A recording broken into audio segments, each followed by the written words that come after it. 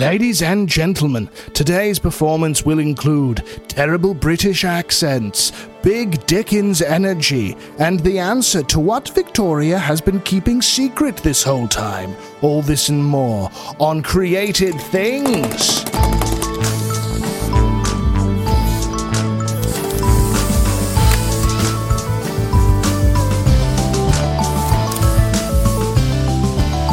Welcome to Created Things, a podcast of Catholic creatives and the only podcast that is single-handedly sparking a revival of interest in angelology in the state of Texas. I'm your host, Father Gabriel Tretta, Dominican priest, medievalist, guy who studies too much, and with me is my co-host, Jacob Flores Popchak, artist, psychotherapist, Florida man in the flesh. How are you doing? I'm really good. I like being called a Florida man. There's a Disney resort, though, near here called the Grand Floridian, and I would like to be called that even more. Rather than a Florida man, I want to be called a Grand Floridian. Grand Floridian. Don't you feel like, I mean, you've only been in Florida a few months. Like, do you feel like you're already a Grand Floridian? That's all the time it's taken me to be more to become a Grand than Floridian. Any other Floridian. Yeah. No, wow. I mean, that's how great I am. That's just it. That's well, you're grand, true, I would say. Not really great. That would be a great Floridian. That would be different. Right, it's a whole different. Grande. Yeah, grande. That's, like the Starbucks size. Starbucks. Yeah, exactly. Right.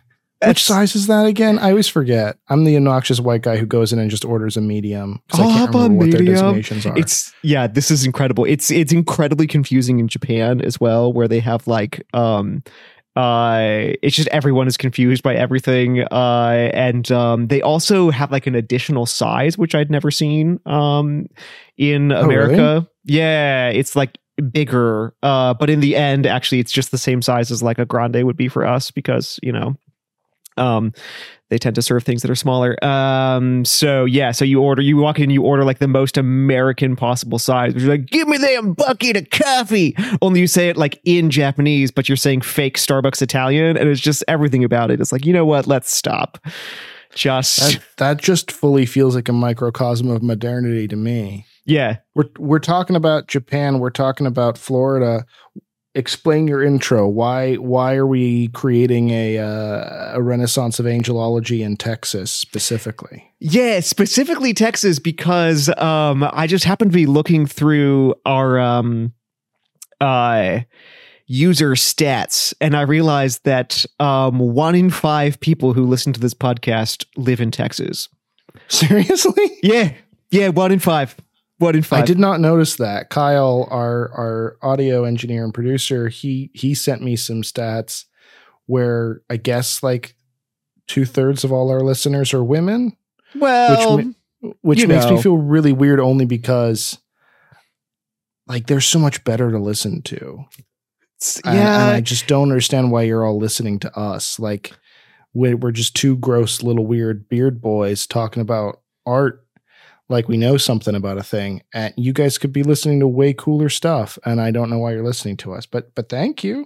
I'm glad. This is like every time I try to listen to an audiobook that isn't recorded by a British guy, or a British woman, I just think like, oh, what am I doing with my life? What is even the point of this? What is even the point? Like I'll read American novels, and I just can't take it. I just can't take it, and it's not some sort of like, David Attenborough, just like fetishization of English accents. It's just that like, because there are plenty of bad English readers in audiobooks and stuff like that as well. I just I kind of suspect that in America we don't, at least with like for instance audiobooks, we don't invest like labor into it. And so like we don't actually have people like acting the book. I mean, like the actual sort of the particular kind of voice acting that's proper to reading out loud.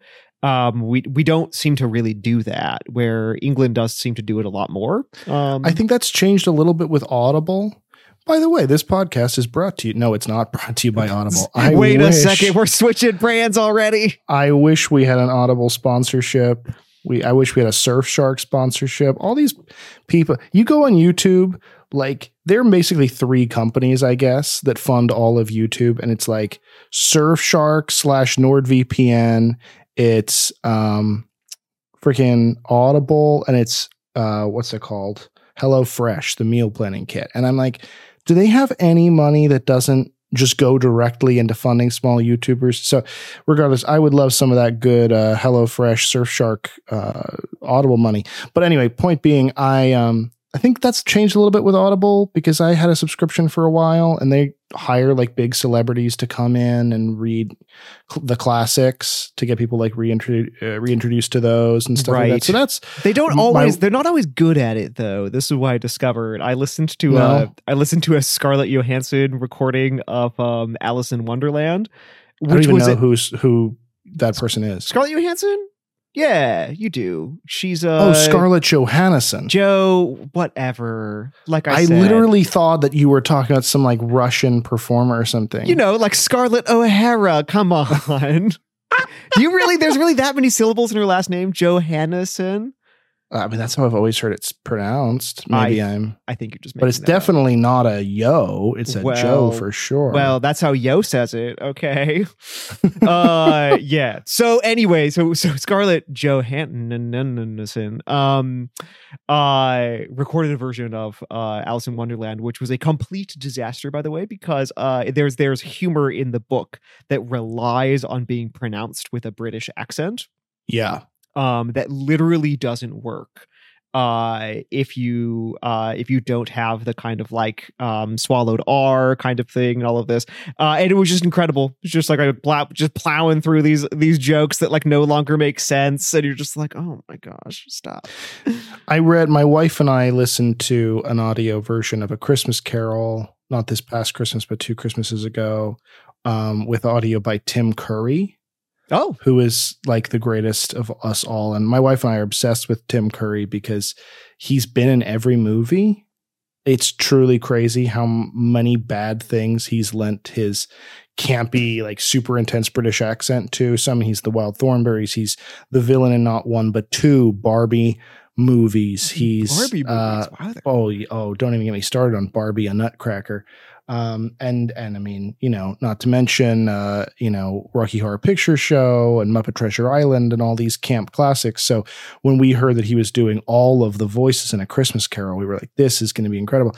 He gave a very like sober Shakespearean performance. I was so disappointed because I actually wanted it to be worse.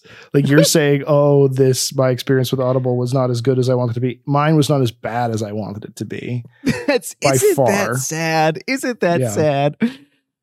Well, so speaking of a confusing combination of good and bad, actually that does, that's believe it or not, flawless transition. My God. I know it does kind of actually bring us to where we are today, which is we're following up on a conversation we had a while ago about angels that was provocatively titled Angels Part 1.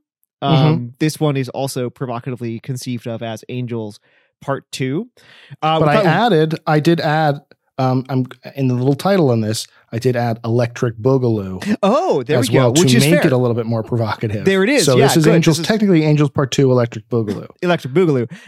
Good. Well, we'll have to make sure that we bring in some of that Electric Boogaloo, flavor, which is like blue raspberry flavor. It tastes just like blue raspberries. Right. Yeah. Yeah. The snozberries taste like snozberries, and the Electric Boogaloo tastes like blue raspberry Electric Boogaloo. All of the above. Yeah. With and without blue raspberries. Yeah. So quick recap on Angels Part 1.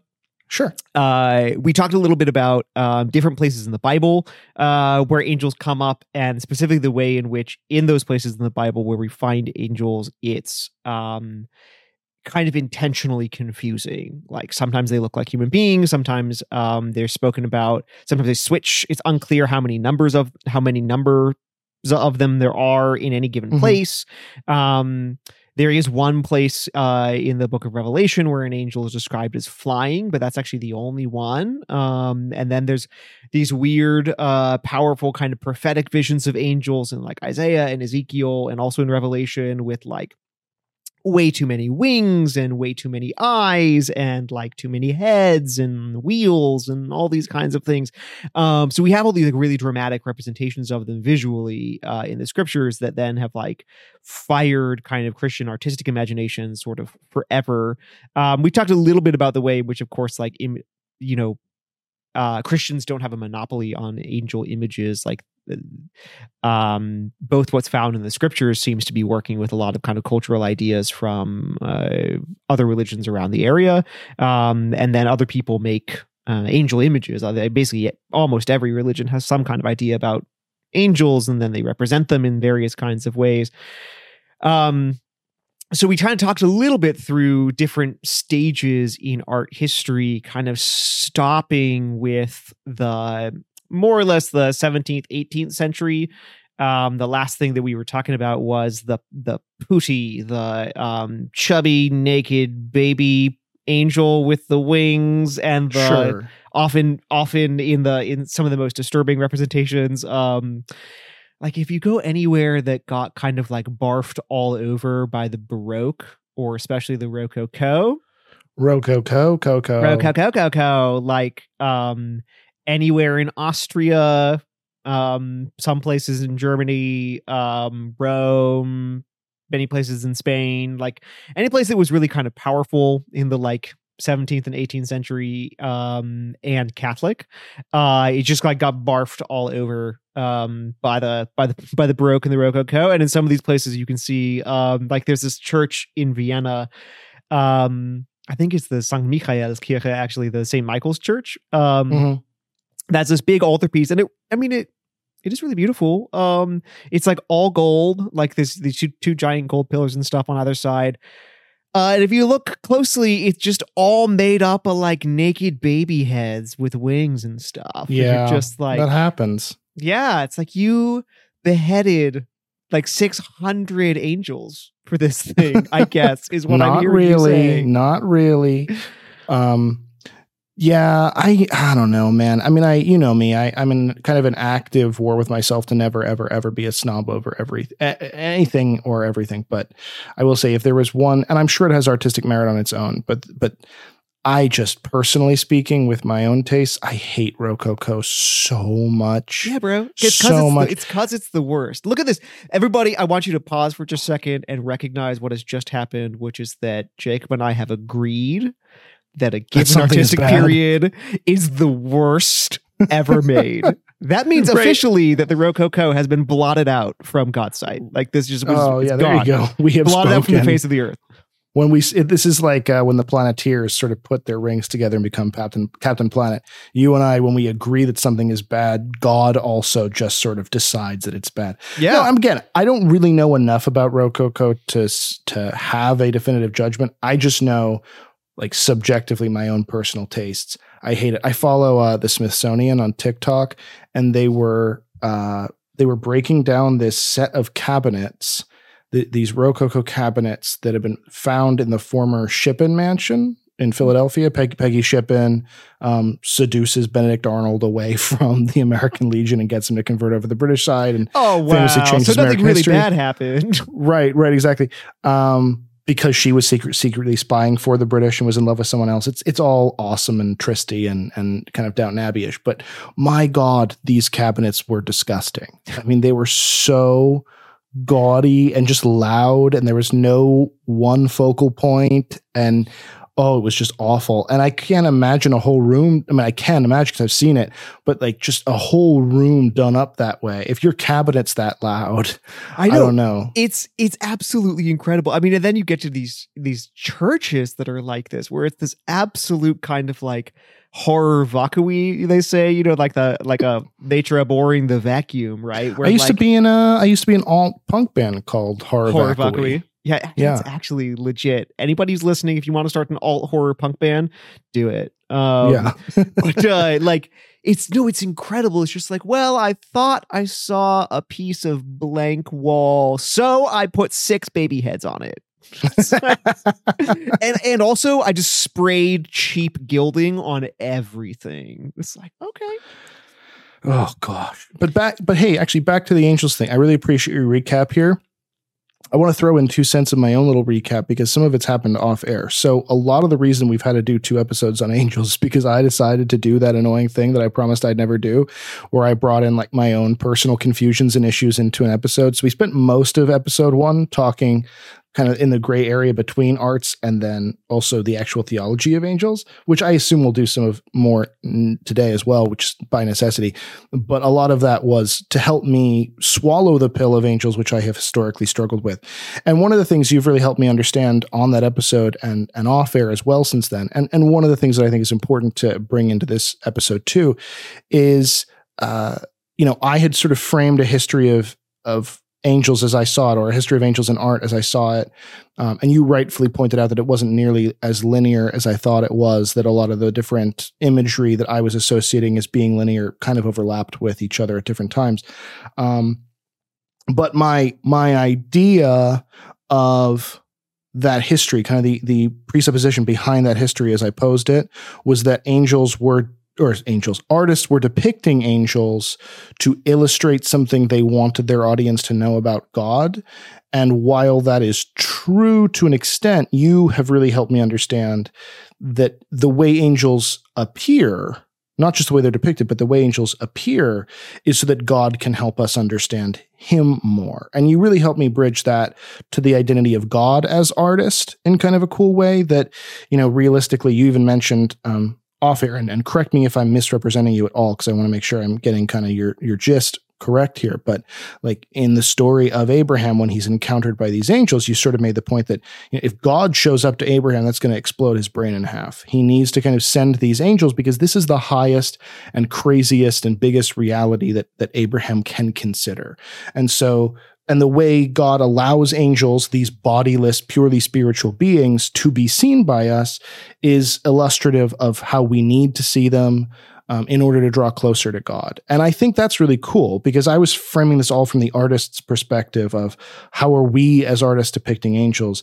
And I hadn't really shifted my gaze to how is God as the greatest artist depicting angels for the sake of his audience, us, as well. So I've appreciated that continuing conversation with you since we recorded episode 1. And I want to make sure that filters in here too, just because it's important to remember, God in all of this, and also God's identity as an artist in all of this, and his efforts to make himself understood through his art to us by all of this. I don't know. Is there anything you'd add to that? Did I get anything wrong there? No, I think that's great. That's really helpful, because again, just to reemphasize, like the constant problem with visual depiction of angels is that they are pure spirit, is that they don't have bodies by their nature. Like that's what an angel is it's a bodiless, rational creature. Douglas Adams would say it's just a sentient shade of the color blue seen through a prism. Yeah, exactly. Yes, yeah, exactly. So it's just necessarily going to pose these kinds of fascinating visual puzzles that always at some level have to answer the question of like what do we actually think these things are? Like who are these people? Which is to say, do I think the answer to this question is like, who are these people? Or do I think the answer to this question is, what are these weird creatures? Or do I think the answer to the question is, what is this symbolic figment of my imagination? Or like, what is this artifact of cultural memory? The actual question that I'm asking about angels, like, necessarily determines the way in which, as an artist, I can represent them.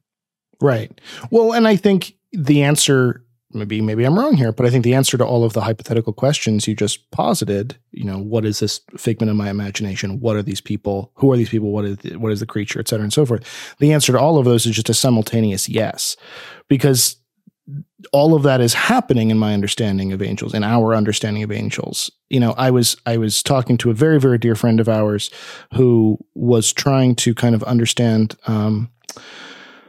Our Lady of Guadalupe better.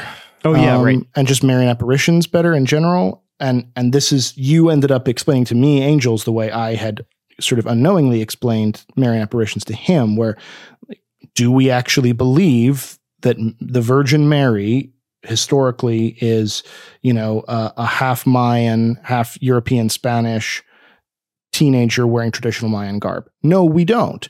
Do we believe that Mary appeared to Juan Diego that way because the schema in his mind and the perspectives in his mind appearing to him that way would help him to understand her and the theology of her and the theology of God beyond her better. Yeah. So I think that's interesting that, yes, the figments of our imagination, so to speak, are actually an important part of this, because angels necessarily and God necessarily has to appear to us in ways that we can understand. And if I'm a, prehistoric person in the Mesopotamia or in the Delta River Basin or wherever, and I'm used to seeing Proto-Egyptian, Mesopotamian, Persian kind of art with griffin heads and all these sorts of things, and an angel needs to appear to me, it's going to take on those forms so that I can understand it better. I'm starting to, where in episode 1 I resented the wishy-washiness of that, I'm now like fully down for it. That's awesome. And there is something about it that like it's both sort of using and fulfilling the way in which like this kind of religious imagination, the mind is able to sort of conceive of the angel, but it also has with it like a pull to more, right? Like that's what's astounding. That's what's sort of shocking about the biblical representations of angels, because they are always kind of like using some things that you might expect if you're really knowledgeable about like the religious history of the time, but then also like kind of pulling it in this like wild and unimaginable additional direction, which is I think also really great. And I think like that's something I kind of want to flag as we keep talking about like moving into the modern period and talking about and contemporary period and talking about angels is I think that's an interesting question about like not just the using familiar visual and symbolic concepts, but also like pushing into that like or pulling into that like actually other realm, which is the properly divine realm of who God is. I think it'd be interesting to kind of track that in modern and contemporary depictions of angels. Like, do they just do one or do they just do the other? Or like, can sometimes people manage to do both? Or anyway. Maybe this is reductionist, but in comedy improv, there's this policy of yes and, right? If you run on stage and you say, here's a cup of squirrel juice, I can say, ew, squirrel juice is disgusting. Or I can say, squirrel juice is my favorite, but I can't say, no, that's not squirrel juice, because in doing so, I sort of end the scene, right? And so to defend against that tendency, there's this yes and rule of, I want to kind of greet everything with a yes and. Yes, that is squirrel juice, and here's a new fact that I'm contributing, or a new piece of information I'm contributing to the scene. And I feel like that kind of embodies, in maybe some way, what you're talking about with apparitions of any kind from God, whether it's a Marian apparition, an apparition of an angel, an apparition of him. There's a yes to how we previously conceive these things, and there's this invitation to more embodied within it. Right. Yeah. Divine apparition as improv comedy. I like this. Yes. And that's the title of our forthcoming book, actually. Excellent. How did you know? Yeah. So yeah, no, that'd be really cool, because we did leave off on Rococo, and we want to be looking at, how artists are conceiving these things and how God is stretching us through looking at these things. We want to look at how maybe we are being invited now to revisit angels, maybe taking it into the future, some of these things. Is there anything you want to make sure we hit before we're done with this episode? I've got some things I want to talk about. But you got some little things up your little sleeves. I got some things. Let's talk about some things. Yeah. Some stuff and some things, So I think where I'd like to start though is so let's jump the rest of the 18th century, because the 18th century again, barf. We're just going to skip it. We're just going to skip Rococo. No, we talked about it. There's nothing more to say. It's the worst. It's just, okay. All right. Yeah, that's fine. No, there's nothing more to say. It's like naked baby heads and like gold, and that's all you need. Before we get into that, no, seriously though, because we sort of ended last episode with what could artists have been trying to accomplish with these little baby angels. And they are so rampant now in terms of not Rococo art, but in terms of like grandma China statue on a mantle art.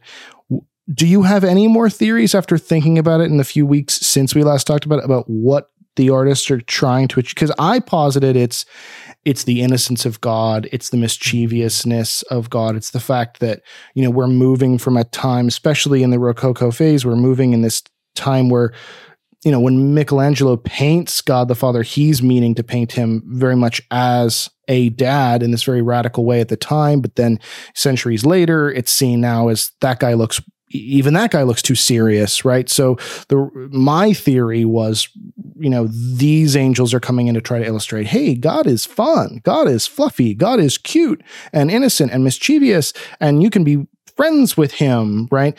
And to good and bad degrees. Do you think that holds any water? Do you have any other theories of your own before we move on? I just don't want to not do justice to this very big swatch of people's experience of angel art.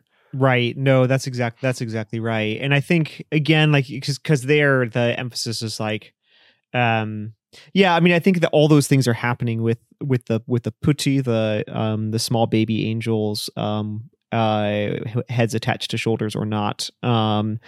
And is that like, yeah, they're representing this innocence of coming to God, you know, that right, that and there, as you say, like that, like being holy doesn't mean being stuffy, that it also doesn't have to be this kind of grand dignity. I think you definitely see it. I think it's fruitful to see it as a certain, when it's done from an intentionally Christian perspective. I think it does incorporate, it sort of presses really hard on that verse, like, let the little children come to me. Sure. That Christ says to his, and I get, I mean, like, okay, I'm willing to put myself into the situation, like in that part of the gospel, all these kids are trying to come and just like whatever, climb all over Jesus just because that's what kids do, and the disciples like are sort of pushing them away, and they're like, knock it off, get out of here, you know, and presumably getting angry as you do, and Jesus like interrupts, and he's like, guys, you are the problem. You are the problem. Like, the kids are not the problem. Actually, you are the problem. Right. And he says, you don't let the children come to me.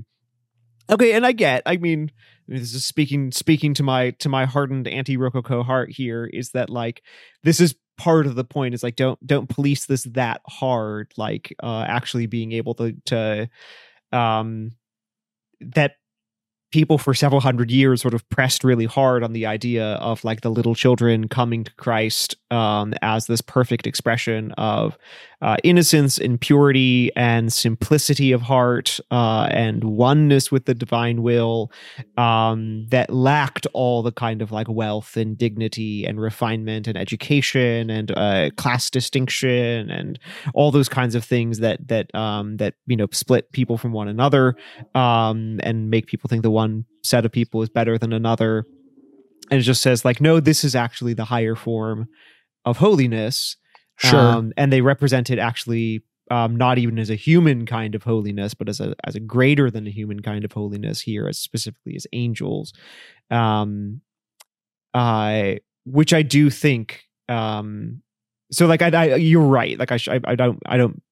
It's not right for me just to dismiss the whole thing because I find it aesthetically unpleasing. Yeah, buddy, you are the worst. You hate babies. Back off the Rococo, man. What do you hate, babies or something? You freaking mook. It's true. You hate the Rococo. You hate babies. That's what it means.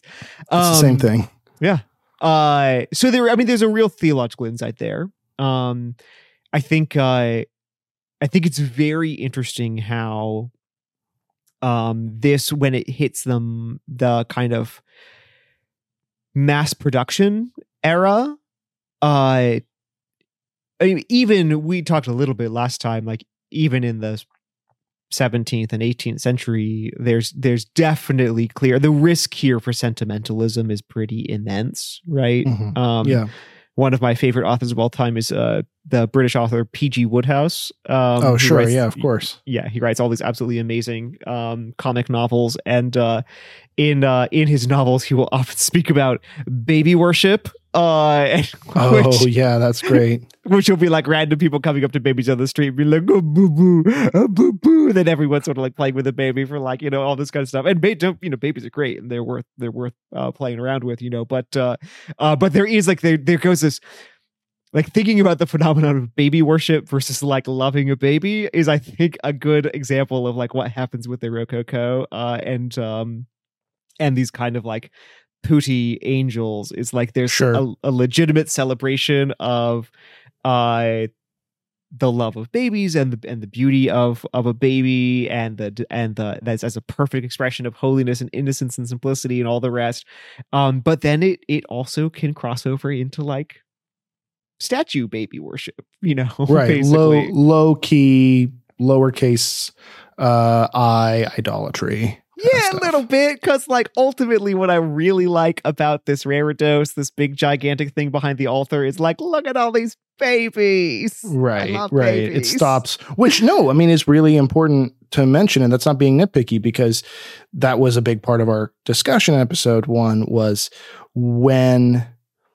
And it was my main problem with the angel stuff is that I wasn't, and I guess still am not entirely confident where the line necessarily is between when I'm trying to depict an inevitable reality and then when everybody starts to take my depiction of that inevitable reality totally literally, and how dangerous that becomes. And you're basically saying that happens with this.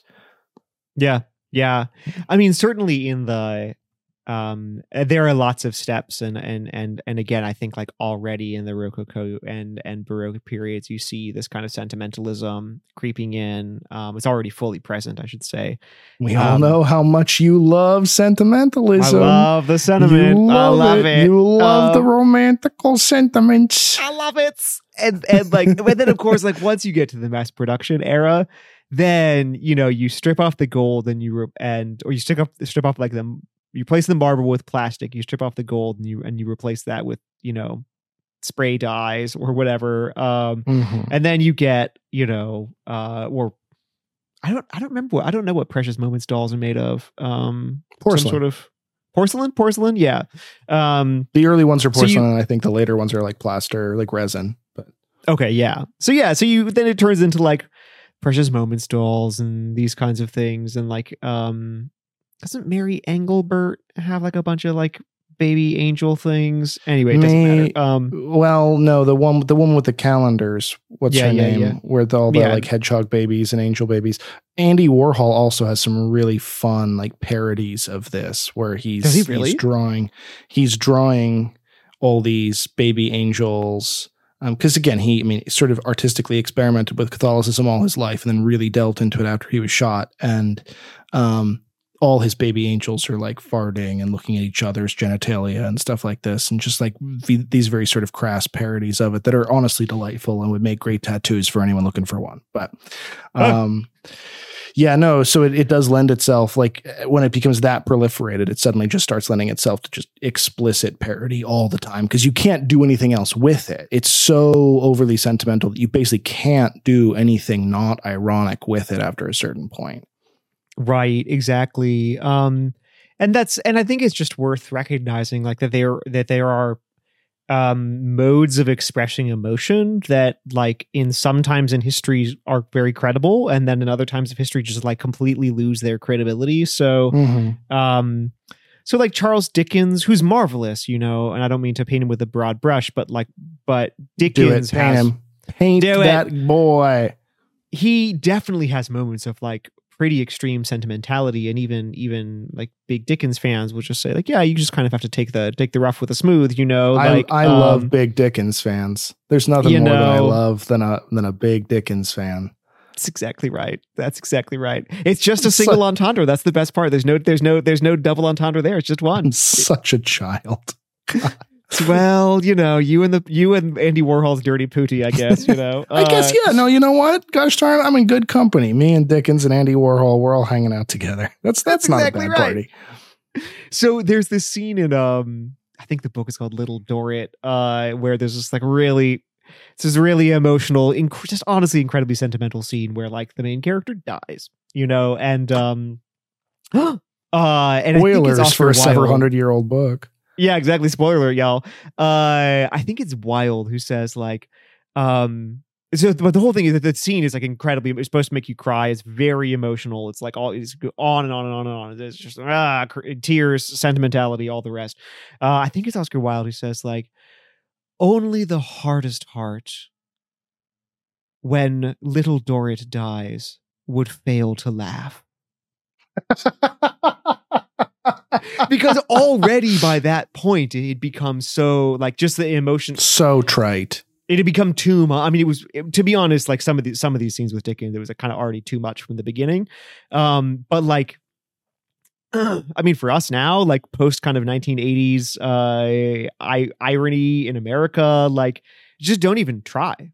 Like you're just like these are just not things that you have access to unless you've like really diligently trained your mind to be able to like appropriate some other culture, time and places notion of like what proper emotions are, which okay, I mean you could if you just absolutely really really really wanted to be able to cry when little Dorrit dies, then like okay good, go ahead, you know, but that seems I don't want a 19th century Englishman's sense of emotions, but you know, maybe you do. More power to you, yeah. Yeah, exactly. That's I got a couple psych clients that I see who have some 18th century ideas of emotions. I think beautiful. I think there's some people what a beautiful thing. They should start reading Charles Dickens.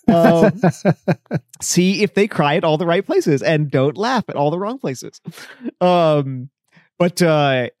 So I don't know. I mean, I wonder. I sort of suspect that like Pootie, these child angels, I think are kind of like that, you know. I just think after, I mean, keeping in mind that this is now like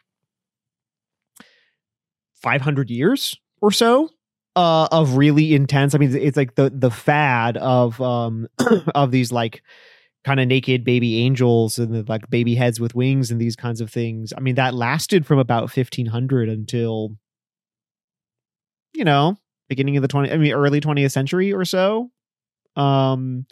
So that's a long time. Maybe so 400 some years. And we're maybe about not even 100 years or so out from where it kind of stopped being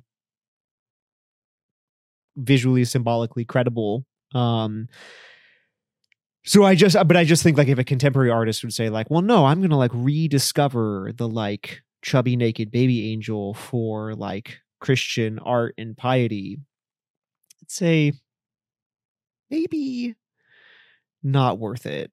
maybe you're pushing water uphill for no reason. No, see, now it feels like you posed to me a challenge, and I just can't back down from that. So no, you can't do it. I mean, behold, I throw the gauntlet. Yeah. It's you've told me I over. can't. You told me it's not possible to do something or not worth doing something, and now I feel like I have to prove you wrong. Exactly, but until I am able to prove you wrong, you wanted to move on to past the Rococo period into some other stuff. See, this is why we have to move past the Rococo. Otherwise, I'm just going to keep complaining about it until like we have to stop the episode. Well, and I'm trying to be better too about not getting so off topic that we turn things that really should be a half an hour episode into a 4-hour 2-parter. So I'm trying to keep us like. So okay, so I want to jump forward to the late 19th century. There's a specific artist I want to kind of think with for just a second. Sure. His name is Abbot Henderson Thayer. It makes art in the kind of late 19th and early 20th century. He is American. He's from America. So he's this fascinating guy. He not a religious guy. He is a big follower of Ralph Waldo Emerson. So you'd say he's like a transcendentalist kind of thing. Passionately interested in beauty, passionately interested in making beauty, does not believe that's like divine beauty exists. Just there it is, you know? He gets in this interesting and very difficult place where in the kind of like late 1880s or so, he's lost a couple of his children. Buddy. His wife is like a sort of long-term and getting worse mental illness. And so she's sort of, she needs care and is having severe problems of her own. And they've lost a couple of children. Then they have two or three children who were alive, and he just kind of starts trying to paint his way in and through like everything that he's experiencing. And so what he starts to do is he starts to paint his own children, basically the surviving children, in all of these scenes that are very dramatically and he's a really talented sort of like late 19th century, early 20th century realist type painter, sort of semi-realist. I was just about to ask, because I don't know this guy's work, if you could describe some of like, his style, so sort of semi-realist, not no marks of impressionism, no marks of he's right, he's painting for the most part before World War I, and so no marks of modernism or any stuff like that. So sure, there are these sort of stunning, not exactly classical, but very sort of richly conceived, somewhat realist paintings. And he starts to paint a lot of these images of his own children in these scenes kind of taken from traditional Renaissance representations in various ways. And he just starts putting wings on them. Oh. He just starts putting wings on them. Okay. Like he has a handful of paintings of a young woman, usually his actual daughter, just sort of posed, looking reflectively or whatever. Beautiful. I mean, just beautiful girl, and this beautiful paintings. And she just has wings. And there's all kinds of things like this. They're just these figures who just are kind of they're paused in contemplation, or they're reflecting or thinking, but then they just have wings. Okay. And there's something really marvelous about it, I think, because this is, as somebody who has had a lot of trauma, like a lot of tragedy, and is dealing with kind of like ongoing trauma and all of this, who doesn't believe in God, is taking these kind of Renaissance scenes that would normally be scenes of like the Virgin Mary and John the Baptist and all that stuff, and putting his own children in these pictures. He's trying to kind of reflect on who his children are, and the only way that he can capture the beauty of who his children are, and how much he loves them, and the splendor that he sees in them, is to paint them like saints, and then to in poses and tableau like saints, and to represent them as angels. Wow.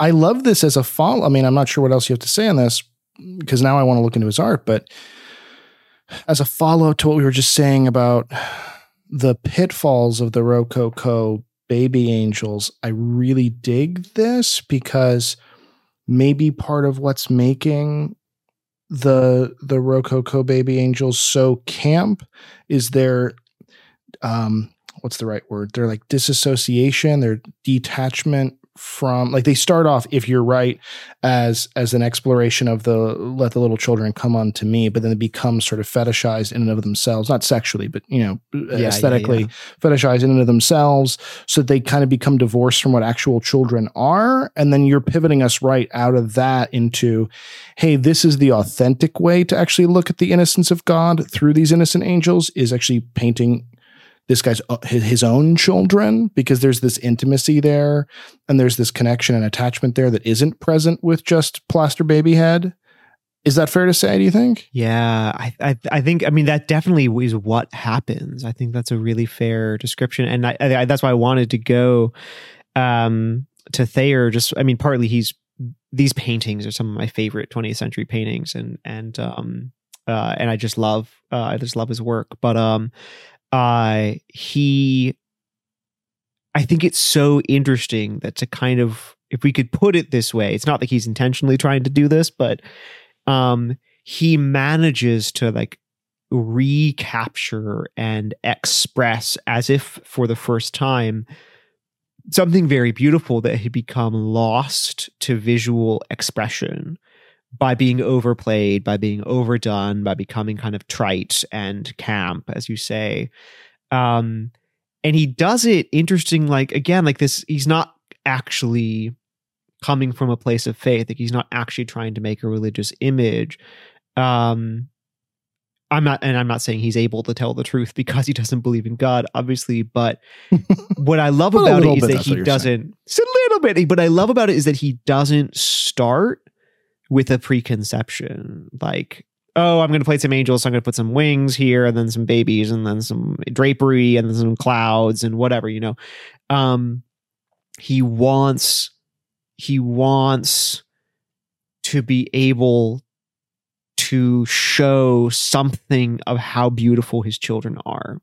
He wants to be able to show something about how immense and huge his love for his children are, and how stunningly beautiful they are as people, in a way that he can see because he's their father, and that he wants to like have this whole visual language in order to do that. So it's not this a priori abstract, like, oh, I'm going to paint an angel now. It's like, I have to be able to understand better by means of my painting how beautiful these children are. And then like, as he digs into it, the only way that he can do it is by using representations of angels, like visual tropes of angels, which I think gets us like really dramatically, again, like we were talking about at the beginning, you know, the kind of like fulfilling the fullness of your own imagination and then stretching and pulling it. Yeah. In a way that gives it freedom that wasn't there before. I really, really like this because of the intimacy that's implied, because it's getting back to the heart of why we need angels, which is to understand better God the Father and his relationship with us through his relationship to them. I also dig this, and I know this maybe isn't what you were intending to put out there, but it's where my brain goes. You know, there's this ongoing conversation that people keep returning to in Catholic creatives, which is, and I'm sure other places as well, I've been privy to other places as well, which is like, we sort of, why can't Christians make good art? And that's obviously, kind of a crappy, broad brush to paint with. But there is this stereotype of if someone goes out and make a movie, it could be good, but if a Christian goes out and makes a movie, it's God's Not Dead and it sucks. And there's a lot that goes into why that happens, and we should probably do whole episodes on it. But one of the reasons is maybe what you're talking about here with this guy, that he's able to go in without preconception and explore angels, and then end up, because of his lack of conception and because of the absence of the baggage going in there, now he's designing this from this very intimate personal place, whereas so many Christians are coming into their art with preconceptions and agendas and ideas that they can't necessarily rid themselves from. And so there's less kind of personal authenticity. I don't know. I want your thoughts on that, but it does remind me, before I get your thoughts on that, I'm mentioning Catholic creatives here, and I would be remiss if I didn't give a shout out to them. We are actually, this podcast is actually is sponsored by Catholic Creatives, and also Catholic.store. Catholic Creatives, for its part, it's an organization dedicated to igniting what they call a new renaissance of faith through prayer and through beauty and through the creative spirit, and fostering those things. So to do this, they're connecting and supporting and promoting artists and innovators and makers and storytellers from across the faith community. But it does take a community to bring big ideas like this to life. So by supporting our Patreon, you not only help this podcast, but you contribute directly to future workshops and summits and resources meant to support Catholic artists around the country, while getting an inside track on these activities with access to our member-only Facebook group. So to join, go to catholiccreatives.org/support.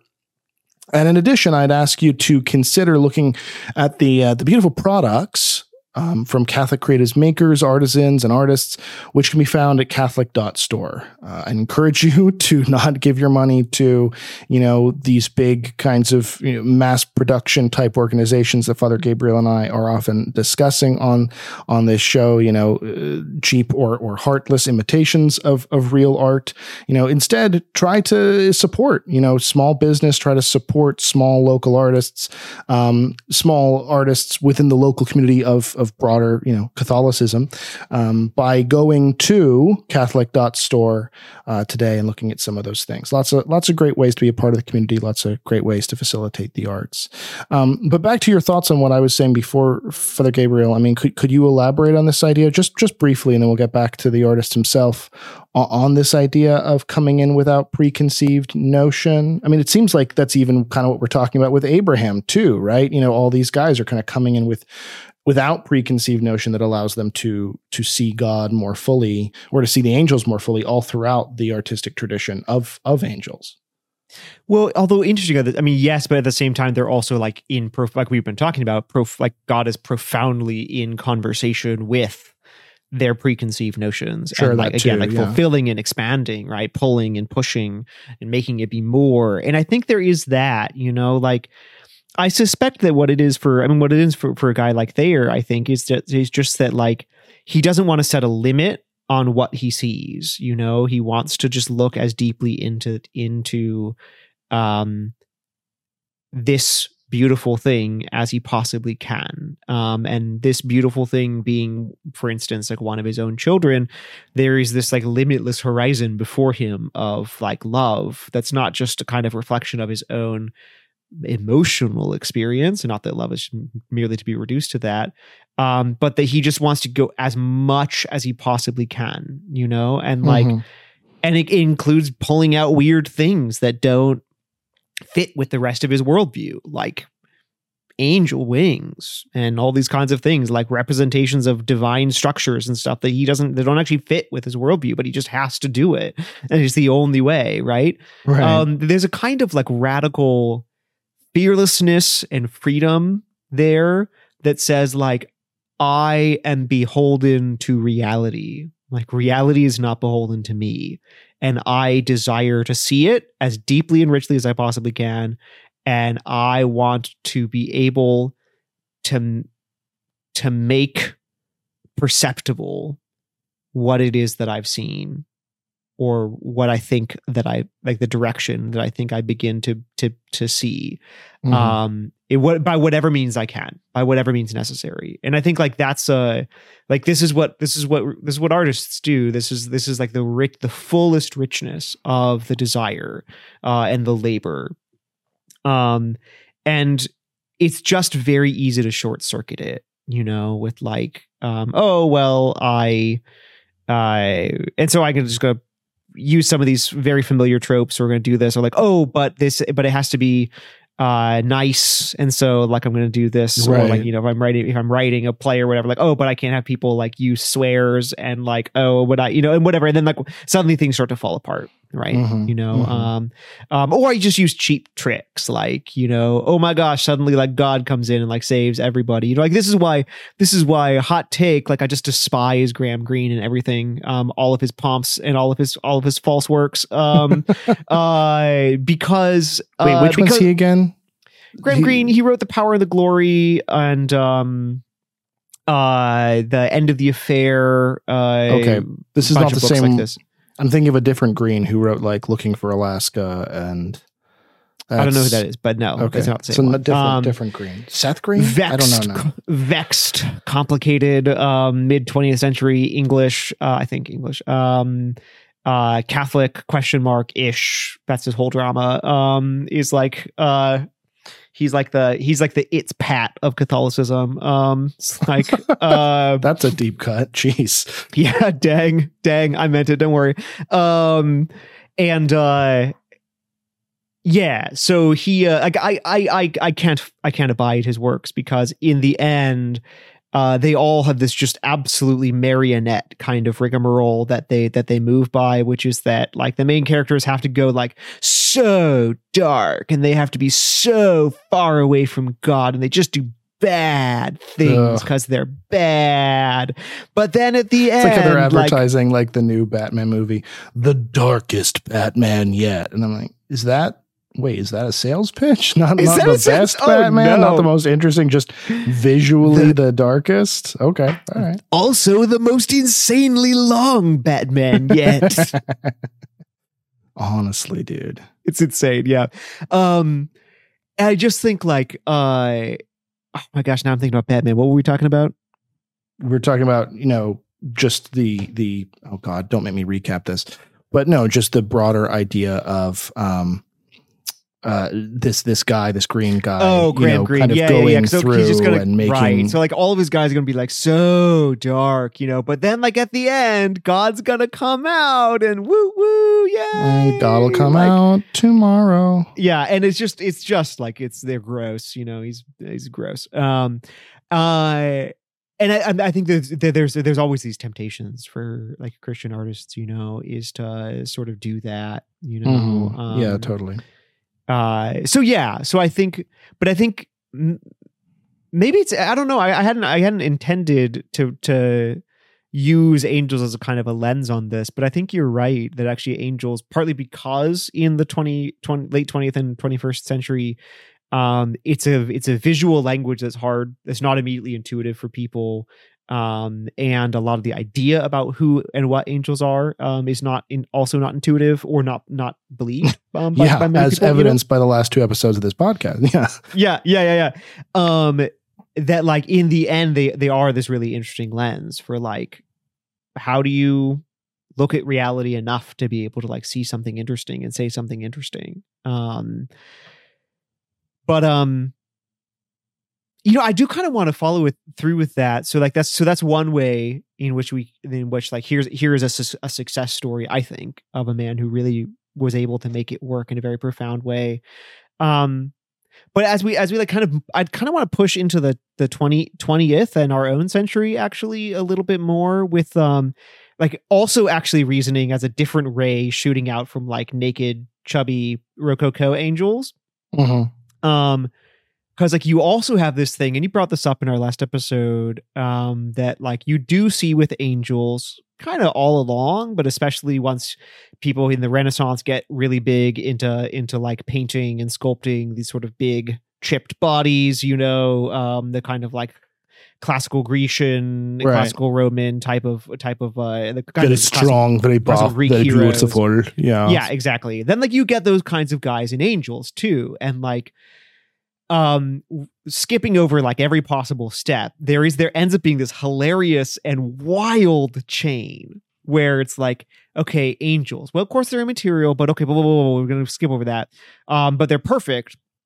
So when we represent them visually, of course they're going to have perfect bodies. And now like Baroque, what like Renaissance Baroque mannerism, like this is going to be like, so they're going to have rock hard chipped David abs, obviously. And of course they're angels. And so if they're not wearing like a bed sheet, they're wearing their birthday suit.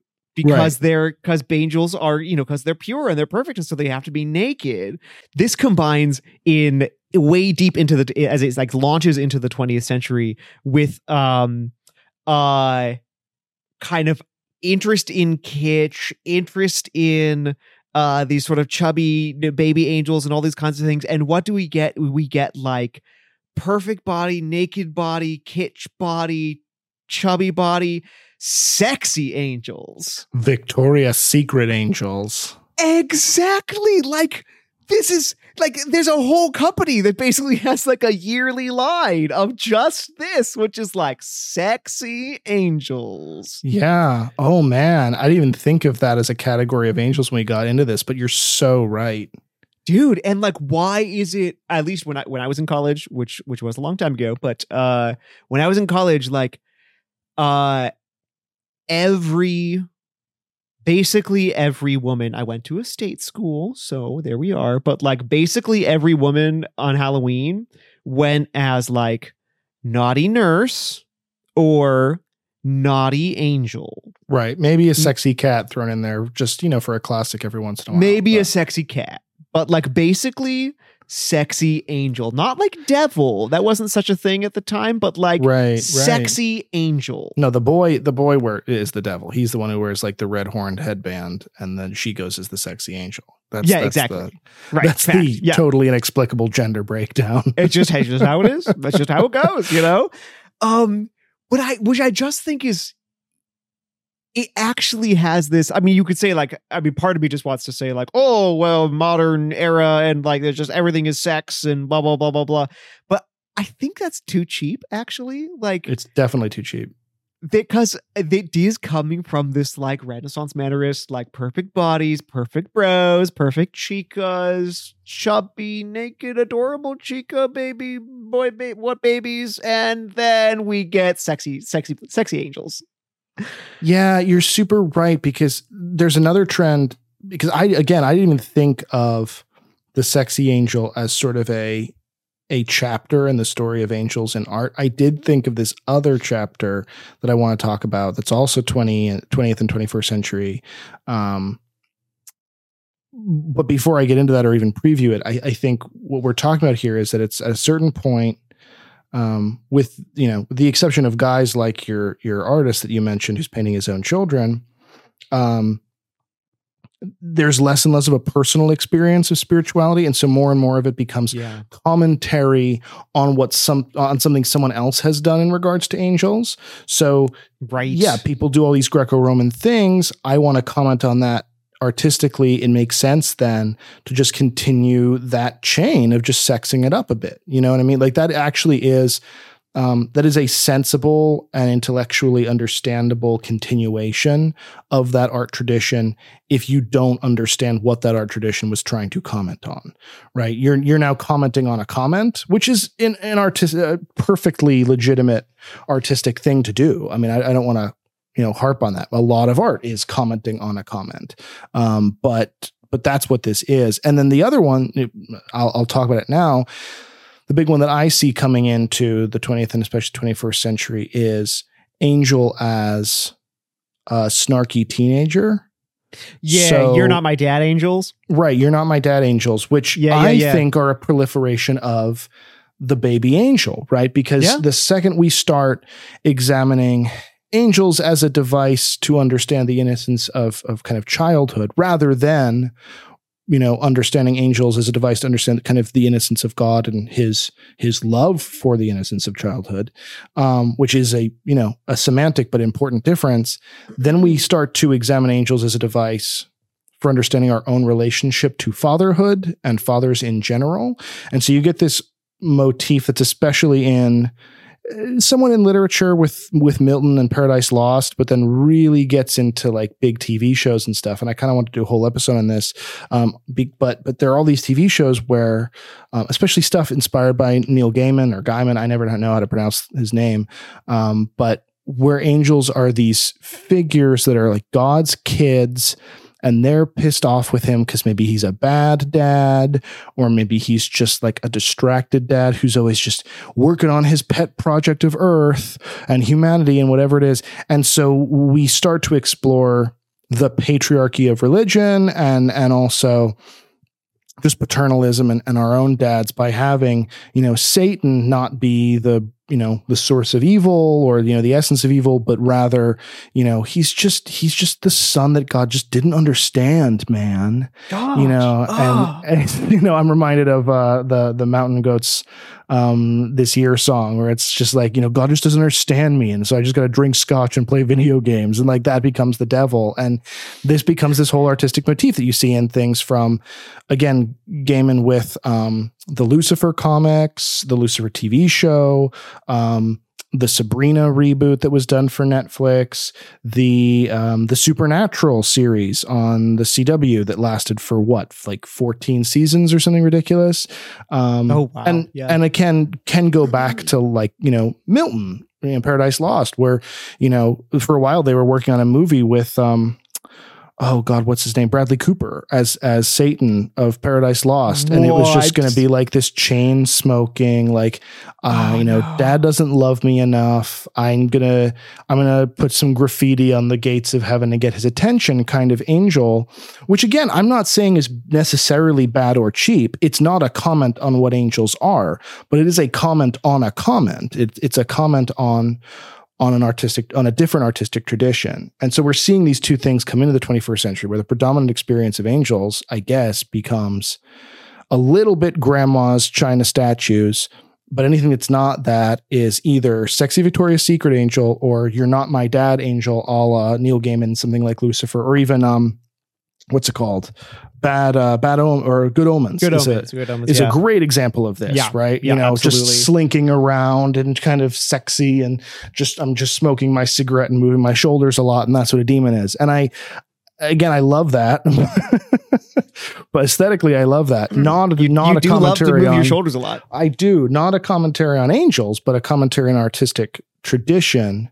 Which brings us kind of full circle around to why I was uncomfortable in episode 1, because again, there's so little definition in the public discourse or in the collective conscious about what is the difference? What is the line in the sand between what angels are and just what artists depict them as, to such a degree that now, like when you say angels, they're not even that thing anymore. It's like its own thing. Well, yeah. I mean, a extreme example of this is the Buffy spin-off show Angel, right? Oh yeah, sure. Where Angel totally of that spirit is a vampire. He's just named Angel, right? But the show there's some he'll be represented with like promo images and stuff, kind of with like suggestion of like black wings and these kinds of things. But he's a vampire, Yeah. So you're right. Like we've sort of the whole concept of the angel has been so kind of deracinated, that like in one thing it's almost like, we talked a little bit about how Christianity borrowed a lot from other religious traditions and stuff Judaism and Christianity like borrowed a lot from other religious traditions in ideas of angels and then like visual representations of angels. And then like in the 16th century especially, and then kind of moving forward with the again, like what's the Renaissance and what's being reborn is this like so-called rediscovery of classical stuff in art, kind of classical Greek and Roman statuary and artistic making styles and all that kind of stuff, which results in a rediscovery of a lot of ways of depicting like Eros as a chubby baby and stuff like this. And so there's a certain like reintegration of some of these like pre-Christian angel concepts. And I sort of wonder if in the end we've kind of like, we sort of like kept tipping the bucket like enough, and now we just kind of like tipped it all out, So we're sort of kind of talking about angels, but now it's like all just use in. I don't know that I agree with you on that. I don't know that the momentum of the bucket allows for anything to spill out. I mean, maybe not, but I guess I do. Well, this is what I'm going to say, because we mentioned this last episode. I think we did. Maybe we joked about it off air. But Roma Downey goes and does in the 90s Touched by an Angel. Oh, yeah. Which is this bucket flip. So the bucket's flipped into Sexy Angels. The bucket's flipped into You're Not My Dad Angels. And she then makes a show, which is kitsch and which is sentimental to a profound degree. But it is a commentary on those depictions of angels that actually brings it back around to a genuinely theological exploration. So that's a fair point. Yeah. Right. So the angel of death, for instance, in that show, regular character, super sexy. And he's like the kindest guy in the show because he's the guy who comes to you when you die and brings you to Christ. Right. And so there becomes this really interesting thing that I think I'm only bringing it up kind of as a challenge to other artists, where I don't think we've reached a dead end, actually. I think Touched by an Angel, as kitschy and as sentimental as it is actually a really good example of how you can look at how far afield we've gotten with the idea of angels and actually say, okay, I'm going to comment on that in such a way that it boomerangs back to an actual theological exploration again. And there are other examples of that, but Touched by an Angel is by far the funniest and the most kind of intense in its mission. Okay. Yeah. Thanks for breaking in with that, because I really appreciate that. That's a much more helpful mode of analysis than I was going. That's really helpful, because I think ultimately, and this is what's so interesting about angels and why I think I think artists in general can't let them go, and I think they are so valuable for Christian artists that we ought not let them go. Which is that inevitably one thing they do is that they actually express the artist and his or her culture's like thoughts about the body, thoughts about what eternity is, thoughts about who God is, thoughts about like what the Bible is and how the Bible works, because we're also going to be answering questions again, like we were talking about at the beginning, like who is an angel? Is an angel a who? Is an angel a what? Et cetera, et cetera. Because just like, think about it. One of the things, I think very strongly, one of the things that's often in the background of the like "you're not my dad" angels is this very standard trope that like heaven is boring, heaven is for boring people. Like Neil Gaiman is way into this. Like his bad angel, of course, both of his angels are good or bad, as the case may be in Good Omens, but his bad angel. No one is really truly good or bad, Father Gabriel. What is you talking about?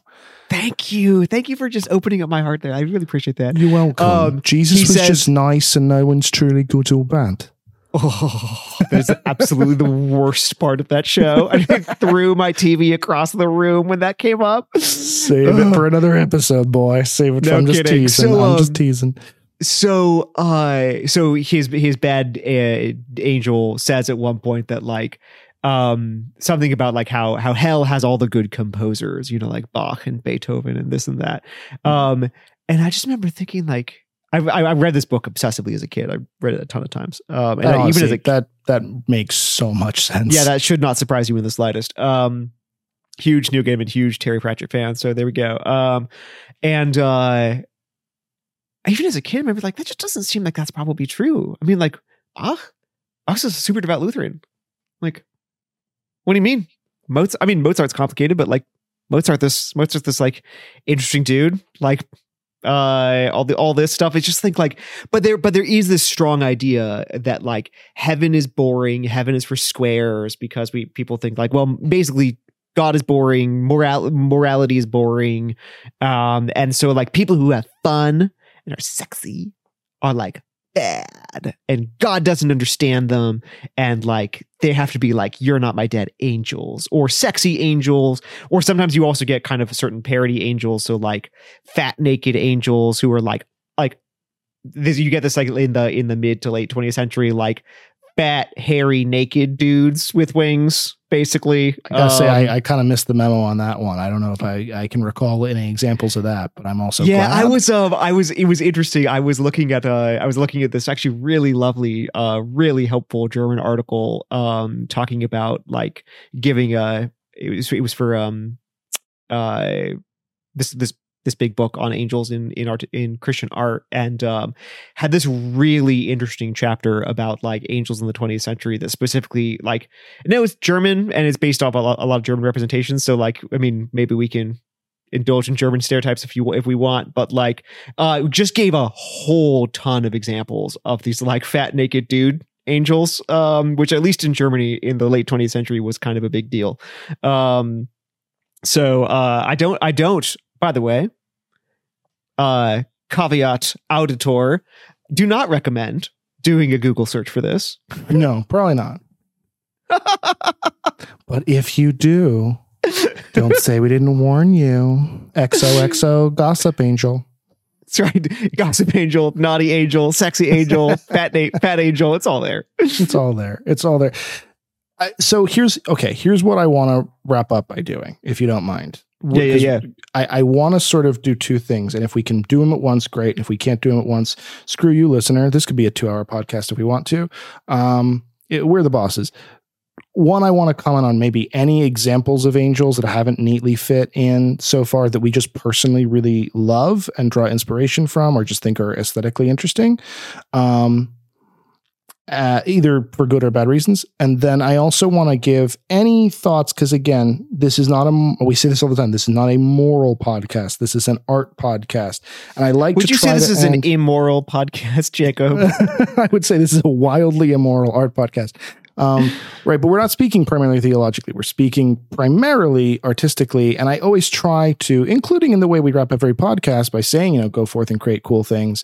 Like I want to always give some manner of loose creative prompt, not artificially, because like this podcast really does, and any discussion of art does become just kind of flaccid and useless if it doesn't lead to greater creativity and creation. And so if we can, I'd also like to throw in a few thoughts on maybe what artists can do to revisit this idea of angels in their own unique way and take us into a new era of depiction, because we are walking around with all this baggage. We're walking around with comment upon comment upon comment of how angels have been depicted, and parodies of parodies and hats on hats.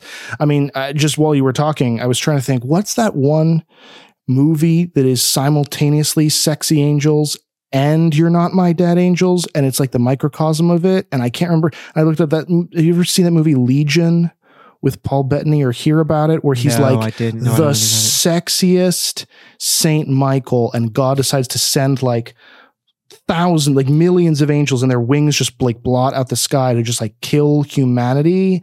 But he decides to go like rebel against God, find the Antichrist, convince the Antichrist, who's like living in a shanty town in like Alabama or some crap.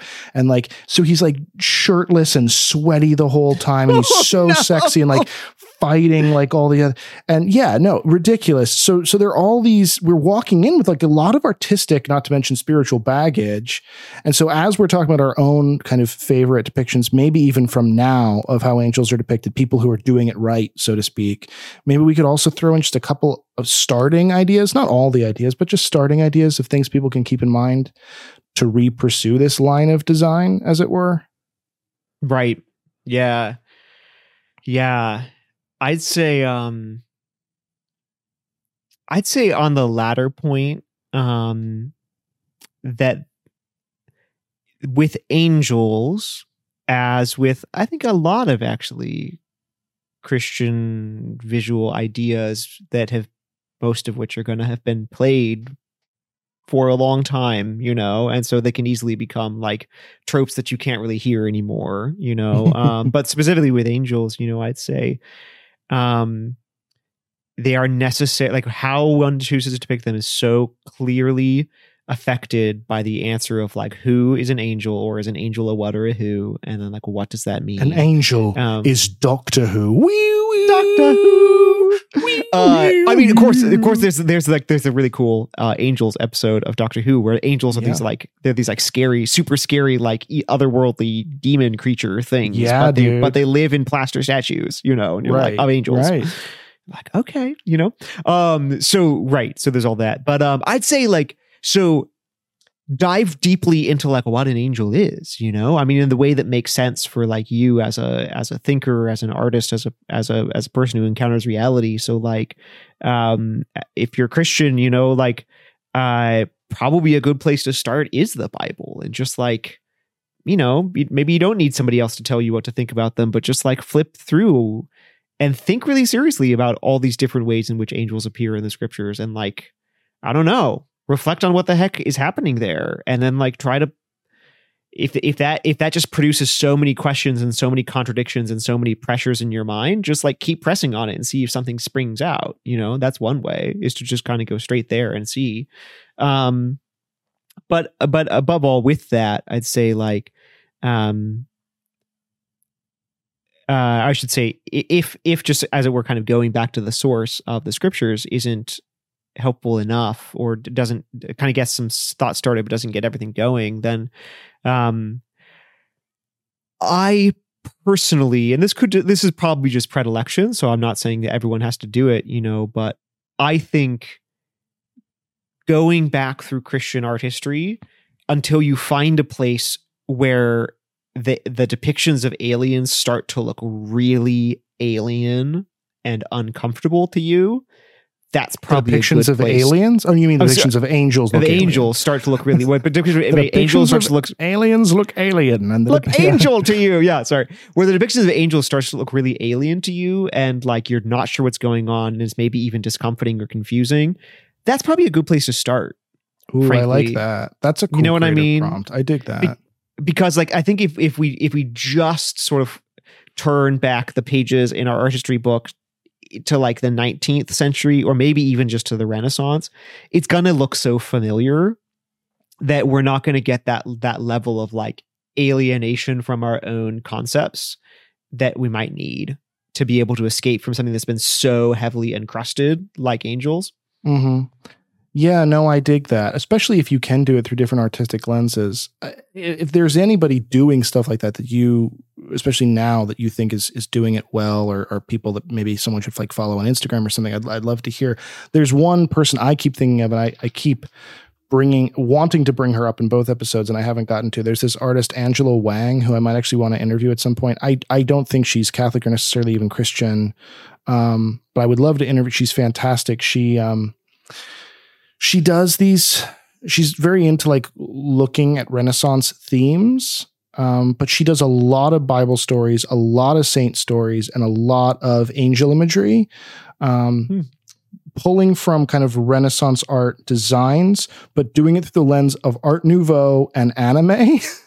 So she has these I like all those things. Very like she's this amazing image of like a Renaissance artist painting an angel that's like 8 times bigger than him that I love. That's like one of her most famous ones. She's got this really cool series of images of like this sort of anime brooding priest, but then like very legitimate and very like sincere depictions of angels and saints like appearing to him.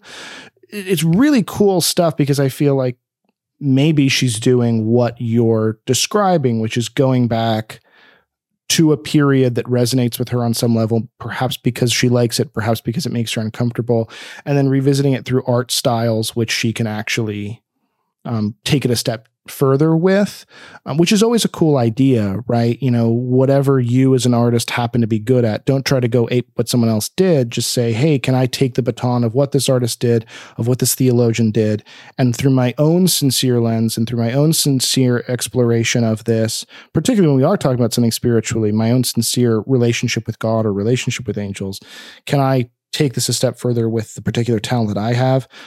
I would definitely recommend a follow for her, though. Some of her stuff is a little weird, obviously, but that's what I like about it. It's her name is Angela Wang, but on social media she goes by I want to pronounce it Awanqi, so AWANQI.